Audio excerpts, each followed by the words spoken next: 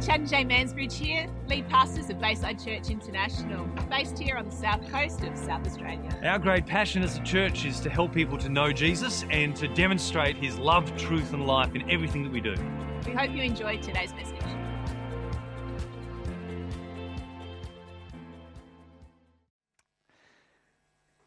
Good morning. I'm stoked you're here. I'm stoked you guys are here online. And we're going to have a great day today. I'm going to do something I've never done before, and I'm not sure if it's going to work out. It's a bit of a last-minute idea. It involves an easel, and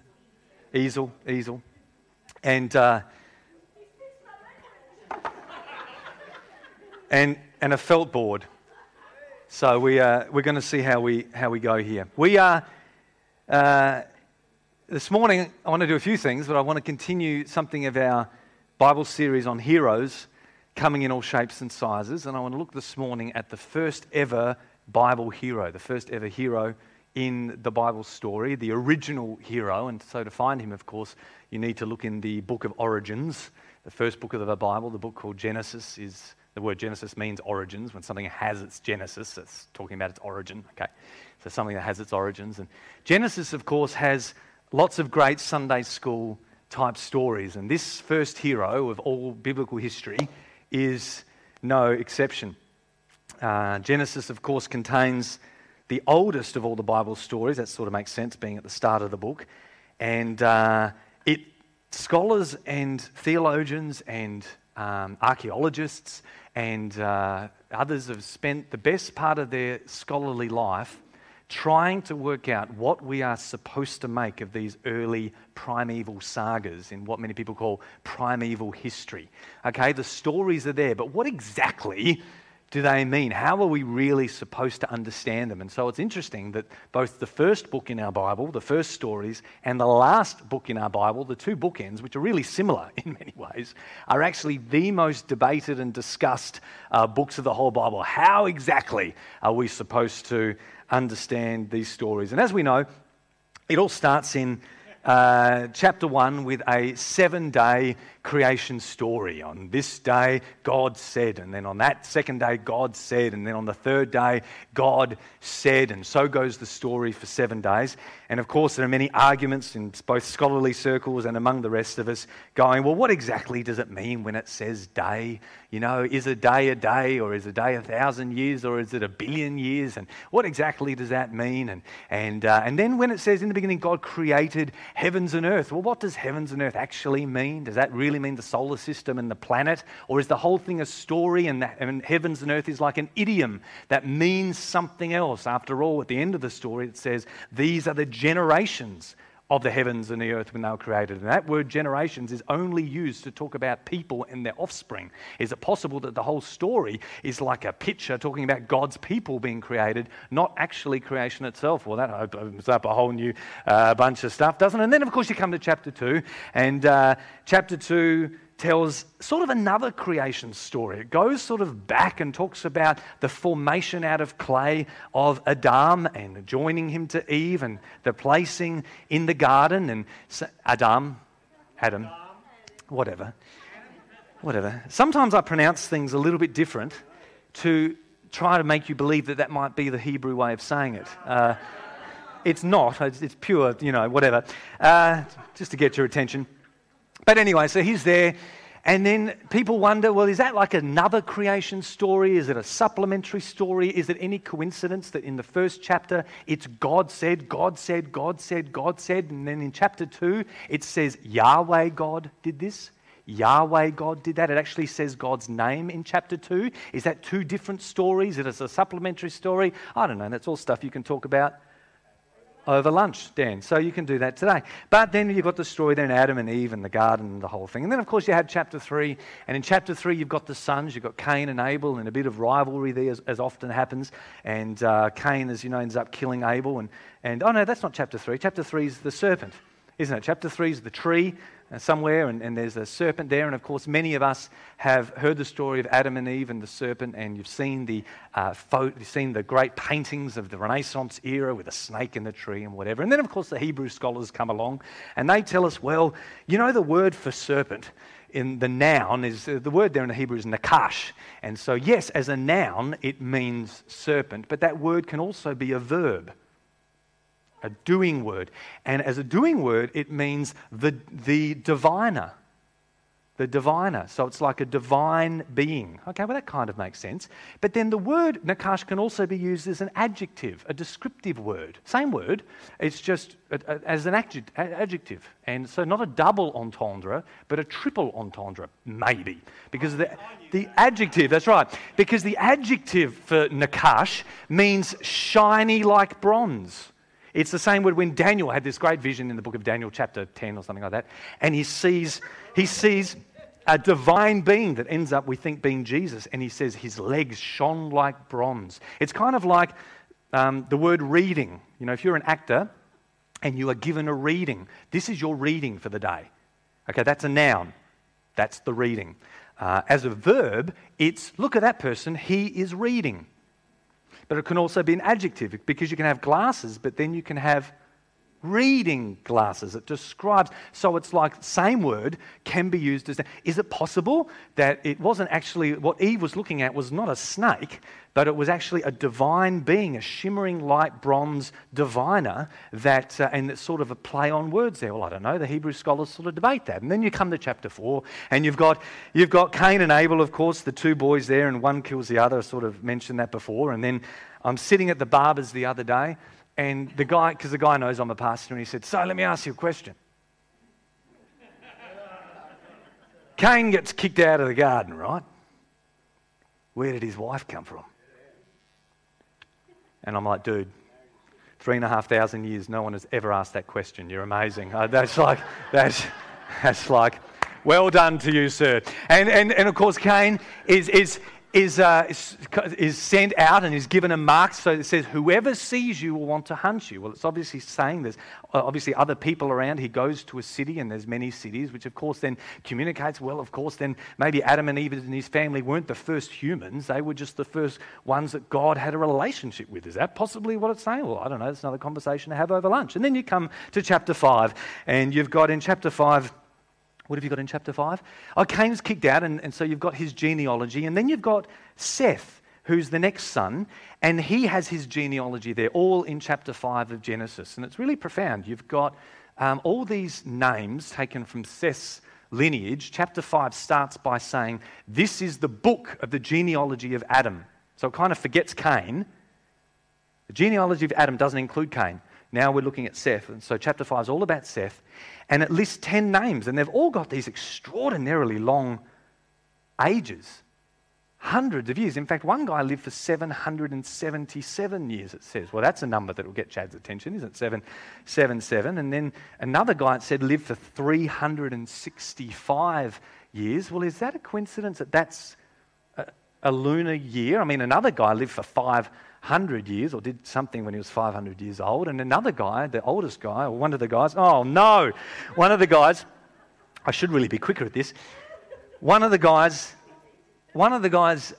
lived for 930. I mean, is there a coincidence that is exactly 70 years short of 1,000? Are these literal lifespans, or are these numbers somehow communicating something different? Is maybe the ancient audience supposed to pick something up with these kind of mystical numbers that you and I lose because it's 3,500 years old, for goodness sake? It's written to a people that are completely different to us. But one thing we do know that's interesting is that in this genealogy, this is Sunday school. This is great. Okay, this is why I'm not invited to do Super Kids ever. Now I've run out of space for the most important person in this story, you see. But then what you've got these 10 names all leading up to the last one, who's Noah. Okay, so his name, number 10. So this is the genealogy of Adam through Seth's line. And what's really interesting is that while we don't really maybe understand if there's meant to be any significance in the numbers, what we do know in ancient history, in many cultures, is that names have significance. So names have meaning. You can go home and Google your own name and you'll find out, okay, it's got Greek origins and it means this, or it's from the Latin, means this. My name's Chad, and as you know, I'm the little hole punch that comes out when you press a piece of paper. That's a Chad, apparently. So I've got very, very significant prophetic meaning in my name. And my parents put a lot of thought into that one. So happy Father's Day, Dad. Well done on that one. It was really great. Set me up for life. So then you've got that. But the names in the Bible story have meaning. And the first four, it's really fun. The first four names is Adam, which means man. Okay, Adam means man. You've got Adam. Seth, which means appointed. The next one is Enosh, which means mortal. And the next one's Kenan, which means sorrow.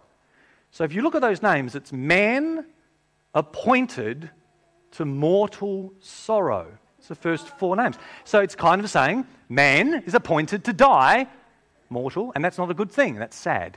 Okay, man is appointed to mortal sorrow. Well, then you have the next few names. And the next guy is called Methuselah, and his name is his death shall bring about. The next guy is Lamech, which means the despairing, and the next one's Enoch, which means teaching. So in those three names, you've got the blessed God, his death will bring about, oh no, it doesn't. No, the blessed God shall come down teaching. The blessed God, those three names, Jared is shall come down, the blessed God shall come down teaching. So you've got man is appointed to mortal sorrow, the next three names, the blessed God shall come down teaching. The next three names, Methuselah, his death shall bring. I think I said that in the wrong order. Sorry, strike that from the tape. Methuselah, his death shall bring. Lamech is the despairing. I did mess that up, really, didn't I? And then Noah means rest. His death shall bring the despairing rest. And so you've got these 10 names. Man is appointed to mortal sorrow. The blessed God will come down teaching. His death will bring the despairing rest. In the 10 names of Genesis 5. Well, is that a coincidence? Or is that somehow a pointing towards story? You see, one of the things we don't really know, all these, how we're supposed to understand these very ancient stories, but one thing we do know is they all serve a prophetic purpose. Genesis, the book of origins, is actually a prophetic book. It points towards the future. And Isaiah talks about this in chapter 46, verse 10, I think, and he says, listen, our God is he who makes known the end right at the beginning. Our God who is one who declares in ancient times things that are to come. So is it possible that right there in Genesis 5, we have the story of the gospel? It is appointed to man the sorrow of death. The blessed God will come down teaching. His death will bring the despairing peace and comfort. And so that's where we come to Genesis 5. That's Noah, because his name means peace. We come to our favourite Bible story of them all. We come to the first epic story of the Scriptures, everyone's favourite Sunday school story. There he is, a man working with a sword, you see. And no, not a sword, what's it called? A saw.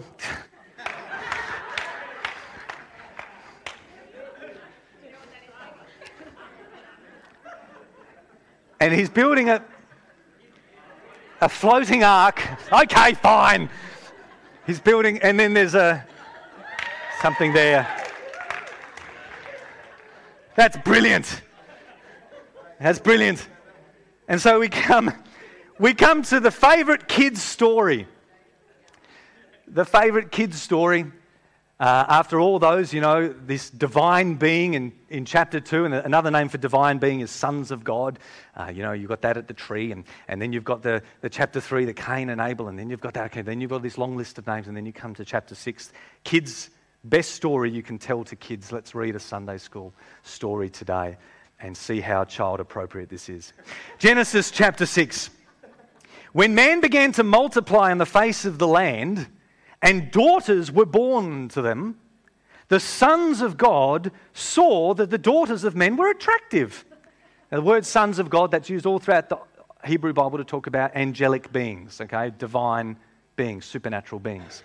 Anyway, these sons of God saw the daughters were attractive, and so they took as their wives any ones they chose. Then the Lord said, my spirit shall not abide in man forever, for his flesh, his days will be 120 years. The Nephilim, giants, were on the earth in those days, and also afterward, when the sons of God came in to the daughters of man, and they bore children to them. These were the mighty men who were of old, the men of renown. The Lord saw that the wickedness of man was great in all the earth, and that every intent of the thoughts of his heart was only evil continually. And the Lord was sorry that he had made man on the earth, and it grieved him to his heart. So the Lord said, I'm going to blot out man who I've created from the face of the land, man and animals and creeping things and birds of the heavens, for I am sorry that I have made them. It's a great Sunday school story, really. You've got angels interbreeding with humans. You've got God sorry he made everything, deciding to blot the whole thing out. While I'm at it, I don't like the birds, the animals, and the insects either, so I'm going to destroy the lot of them. So that's your Sunday school. That's basically what we've got here, really, is sort of the setup for this wonderful, wonderful story.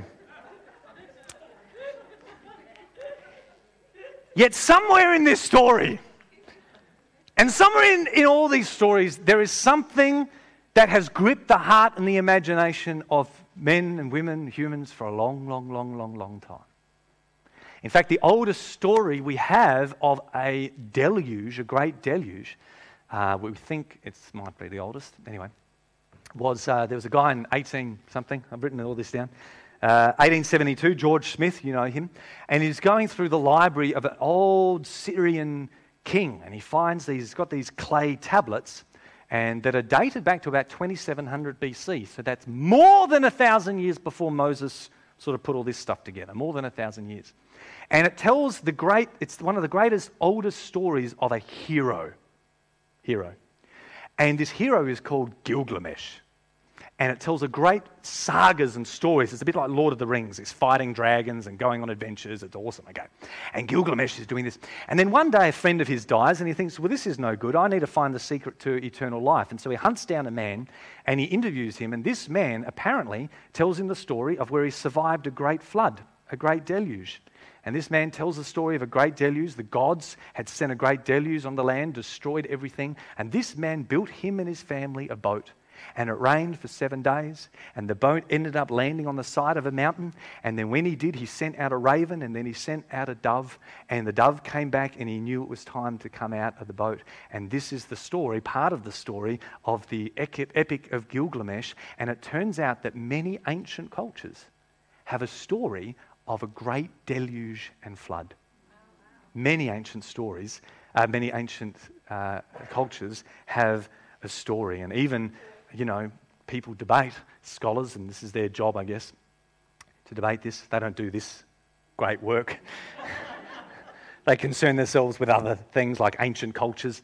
But they even look at Genesis and the story here, and they wonder whether it's a little bit like Genesis 1 and 2, where in Genesis 1 it says, God created, God said, and then Yahweh, Yahweh, Yahweh.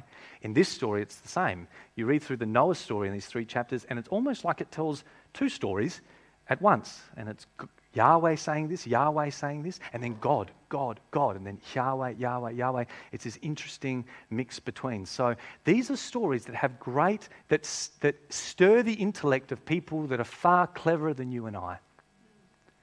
But they're also stories that capture the heart and the imagination of many, many cultures throughout literally thousands of years.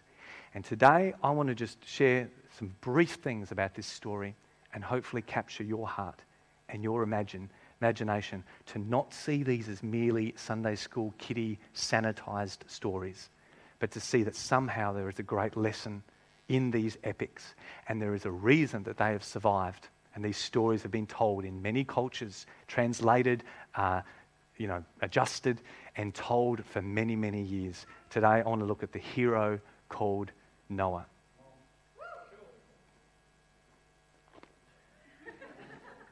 Verse 8. But Noah found favor in the eyes of the Lord. These are the generations of Noah. Noah was a righteous man, blameless in his generation.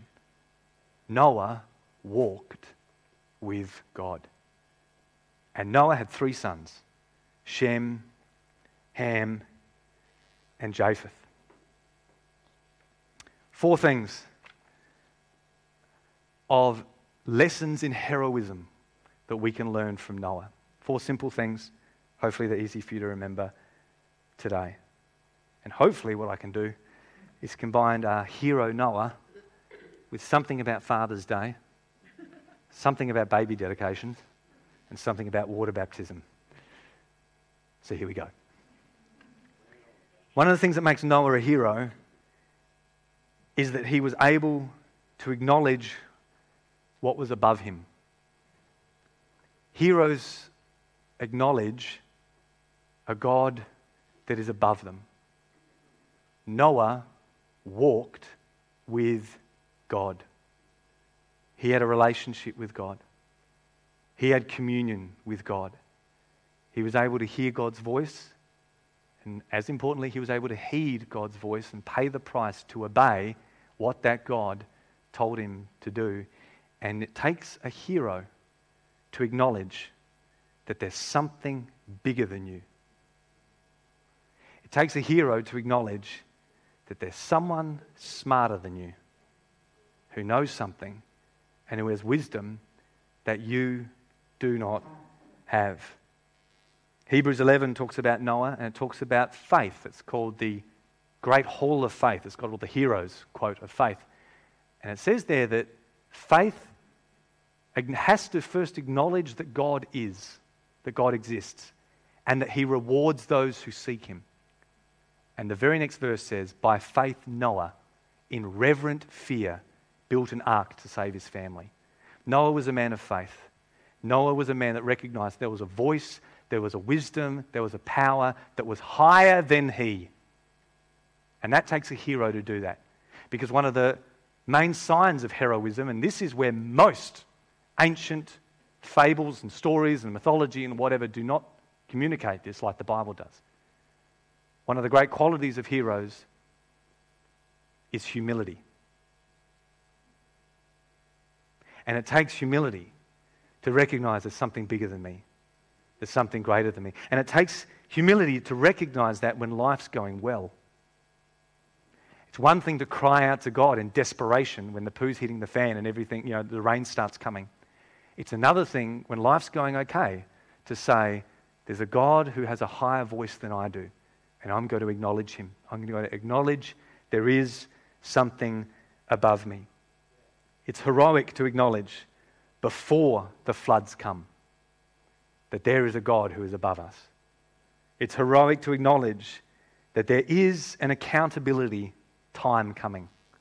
The scripture talks about is appointed to man to die and then to face judgment, to face an accountability, a reckoning. And it's humbling to know that I will give an account to my life to someone who is a higher authority than me. And I need to acknowledge that I'm not the Lord and I'm not the Saviour. There are things that I cannot do on my own. And this is where dads become real heroes. When dads acknowledge humbly that there is a God that I need, even when times are good, I acknowledge what is above me. Heroes also have the ability, secondly, to acknowledge what is beneath them. As a hero, I know what's above me. Noah knew what he was above him. As a hero, he also knew what was beneath him. Because the scriptures say, and we just read, not only did he walk with God, but that looked like something. He was a righteous and blameless man in his generation. He walked the path that God was walking, and sometimes that means acknowledging there are things that are beneath me, there are things that I don't do. I walk a different path to others at times. This speaks to character, where we know what to say yes to, and we know what to say no to. And this is what Noah was known for. He was known for his character. He was known as an upright and blameless man. I'll explain in a moment. He wasn't a perfect man, but he was able to recognize there are certain things that are beneath him. This week, I spent a few days last week, spent a few days with Ebony, my daughter. We went to a beach. We went somewhere and spent a few days on the beach, which was nice, and did a lot of walking. And one day we're walking down the beach, and there's some surfers, which we're sort of observing them, and suddenly I saw a tail. And not that far out from the surfers, there was a whale, like really close. And you know when you see something you're not expecting, you look, and then you look really close, and it takes a while for your head to catch up with your eyes. That's what happened to me. It's like, whoa, there's a whale. Oh, we don't have a whale today. There's a whale. There's a whale right there. It's like maybe 50 metres away from those surfers. That was amazing. So that was good. So that was walking on the beach. The next day I went down to walk on the beach on my own. And same beach, I walked past where those surfers were and turned a corner. It was a much quieter part. There was a sort of an ocean wall there. And I'm walking on the beach by my own. I'm coming up to this quiet bay. And there was only one other person there in the bay, sunbaking or whatever. I'll walk up there. And I walk and I look at this person sunbaking. And I realise, oh, that's a bit... Had a close look. I wasn't expecting that. This is a topless bather. And it took a while for my brain to catch up with my eyes. And then suddenly, I was very interested in whales again.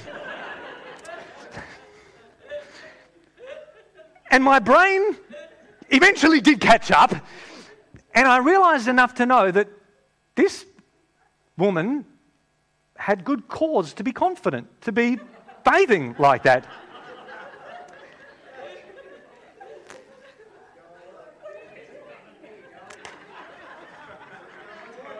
And I was on a beach. I was on my own. I was not with Ebony. I was at a place where it'd be highly, highly unlikely anyone would know me. And I had to make a decision to either go whale watching, turn around, or be faced with the decision that, well, nobody knows, nobody sees. Maybe I can enjoy the scenery of this beach a little bit longer. But that kind of behaviour is beneath me. It's beneath who I am. And we need a character, someone said, is what you do when no one else is watching. And these are where the real decisions come in, of being a man like Noah, upright in his generation, that God sees. Because in chapter 7, verse 1, it starts by saying, the Lord saw that Noah was righteous. It's not actually true that no one is watching. The character is who you are when no one else is watching. And there's an ability to recognize there are certain things that are just beneath me. Stealing is just beneath me. Lewdness is just beneath me. Name it. Deceit is just beneath me. It's not me. I am too good for that. I acknowledge who is above me, and that is a great sign of humility, of not thinking of myself too highly. But nobility is thinking of yourself pretty darn highly. And knowing who you really are. Recognizing that there are certain things that are just beneath me. And of course, this is what heroes do. The opposite of this is where you've got the great villains who realize that nothing is above them. Great dictators, nothing is above them, and everyone's beneath them. Heroes recognize what is above and what is beneath. Third thing I see in Noah is that he also was able to recognize what was behind him. Noah, of course, had a long time to build an ark and to come to terms with the fact that he was leaving something behind. There comes a moment in our life, defining moments, where a new start happens, a new beginning happens. There might be no coincidence that there were 8 people on this boat. 8 is the beginning of a new thing, okay? 7 days is a full week. Day number 8 is the whole new beginning, okay? But to have a new beginning, you need to have an ending. And so Noah was able to recognize that there were things he was leaving behind. Today, we're going to witness people getting baptized. And somehow, Peter brings the picture of Noah and the flood into baptism. When he says that somehow, it's a bit hard to understand, it's in 2 Peter 3, it talks about the waters of baptism being like Noah's water, where somehow there was something that was left behind, put to death, never to return again. And a whole new start began. And we're going to be seeing people get water baptized today. He knew what was behind him. Heroes acknowledge that. Jesus used the picture of Noah and Sodom and Gomorrah as well, which is a few chapters later in Genesis, to talk about an end of days, an ending coming, and to be aware, like Noah, that that was going to take place so we're ready, or who he's talking to is ready. And so we have an ending. And lastly, Noah was able to recognize what was above him, what was beneath him, what was behind him, and then what was before him. Because as the story goes, Noah's 500 years old, at least, by the time this flood's about to come. And he could have thought, oh, I've had a good run. Flood comes, kills me, it's okay. 500 years, can't begrudge a man that, right? Had a good life. But Noah built an ark not for him. He built an ark for his sons. Shem, Ham, Japheth, their wives, and therefore obviously their children. He got animals in pairs so they could breed. He was thinking ahead. In part of the story, he gets clean and unclean animals because he wasn't just thinking about animals to eat. He was thinking about animals that would be used in sacrifices. This is kind of Moses' influence in that story. There's different types of animals. He's thinking about the future. And this is what Noah's story is. He knows what he's leaving behind, but he has the ability to know what's before him and what's coming ahead. You've heard me say here before, I feel like God wants us to live from above, from heavenly wisdom, from above, in the now, but for the future. We live from above, from a heavenly perspective, understanding that there's a God above us that knows better than us. So we live from his wisdom. We live in the now, not in the past. Don't live in the past. We don't live in the future, but we live for the future. We understand there are generations and generations ahead of us, and you live differently when you understand that you are living for generations that are yet to come. You have something that lies before you, and that is a very important thing I see Noah doing. He thought generationally. He knew what was above him, he knew what was beneath him, he knew what was behind him, and he was able to recognize what was before him. And one of the ways you can read this story is by looking at Noah as the hero and putting yourself in his sandals and saying, I want to be like Noah. And that's a good thing to do with your sword or your thing, whatever it's called, in your hand, right? He just used a chainsaw. Must have been way quicker. No wonder it took him 100 years. But there's another way to view this story. You see, there's three groups of people in this story, and I'll finish with this. There's three groups of people in this story. We can identify with Noah. Say, if I was Noah, I'm going to take that lesson. But I think who we should first and foremost identify with is not Noah, but are his kids. We should identify with the three boys and their wives. You see, Noah, like many Old Testament heroes, is a shadow that points to the real hero of the Bible story, who is Jesus. This shadow here behind me, that's not Chad. That points to the substance, which is me. Wow. Noah is a shadow, a picture pointing to Jesus. You see, who ultimately was righteous and blameless in his generation? Jesus, perfectly righteous. Noah was not perfectly righteous. After the flood, he ends up getting drunk, totally stark naked in his tent, causes a bit of hassle amongst his boys, a great challenge that we all face in life when we realize our fathers aren't perfect. When we realize that hero figures that in one part of the story are saving the world. Oh, this preacher is awesome. This father is awesome. That politician's awesome. Yeah, no one says that. This person's amazing. And yet the next thing you know, they're stark naked, drunk, lying out in their tent, exposed to the world. And you think, oh, not perfect. Well, Jesus comes as the perfect hero, righteous in his generation. Jesus knew what was above him, obeying the voice of his Father. Jesus was sinless and spotless. He knew what was beneath him more than Noah could ever do. Jesus was the one who knew what was behind, left heaven to come to us, knew what was before him, the joy that set before him, and he endured the cross. He is the one that built the ark for us to be on. He is the one that built an ark and said, now come aboard, family. Come aboard, get on board the salvation I have provided for you. Maybe we're to see Noah as Jesus in the story, not us. Maybe we're to see Noah as Jesus and ourselves as the sons and daughters saying, Dad, I thank you that you've made a way. Because the story does not say that his kids were righteous in their generation. It's got nothing to say about their character. They could have been wicked. They could have been the most corrupt people like everybody else. But they were invited on board. And they received the gift of salvation from that flood thanks to their dad. I wonder if we should see Noah as Jesus in that picture. And then, of course, there's a third group of people, the people that didn't get on the boat. And, of course, that's a group that we don't want. I want to encourage you, please do not end up identifying with them.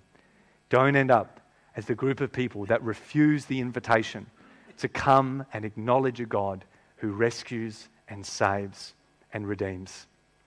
You don't want to miss the boat. Had to get a dad joke in there somewhere. You don't want to miss the boat. Take Jesus up on his offer. Trust him when he says there is a day of reckoning coming, and there is a God above you that you can trust in his way to enter eternal life, to enter the new beginning, the new life that he's come to offer. And that's one of the stories of Jesus. He took a wooden cross to pay a price, to take the beating of God's judgment, so that those who are found safe in him will find rescue and be given the gift of eternal life. If you don't know Jesus here today, I want to encourage you, no matter who you are, all of us to some degree have a relationship with God. You just might not know what that's like. But I want to encourage you to take another step and consider getting in the boat. Consider saying, Jesus, I trust you and the provision that you have made to make eternal life possible for me, because we cannot do that on our own. I encourage you to take Noah up on his offer today, because ultimately the hero of all heroes is Jesus. And Noah is just a picture of that. Let me pray for you, and I'll pray for those of you watching at home as well. Father, we thank you so much for the great stories that you have left us with in your scripture. We thank you for the way they capture the heart and the imagination, and that they serve as powerful pictures of who you are and how you choose to relate to us. Father, for all of us here today, I pray that we would come closer to you. I pray that those who do not yet know you, who have not acknowledged the God above them, would today feel the stirring of their heart to acknowledge you, to believe your words, to come to you and receive eternal life, and to follow you in a whole new life and a new start as we're going to be celebrating others today. I pray that the ministry of your invisible Spirit would do its work here this morning, and those viewing at home, in Jesus' incredible name. And everybody said,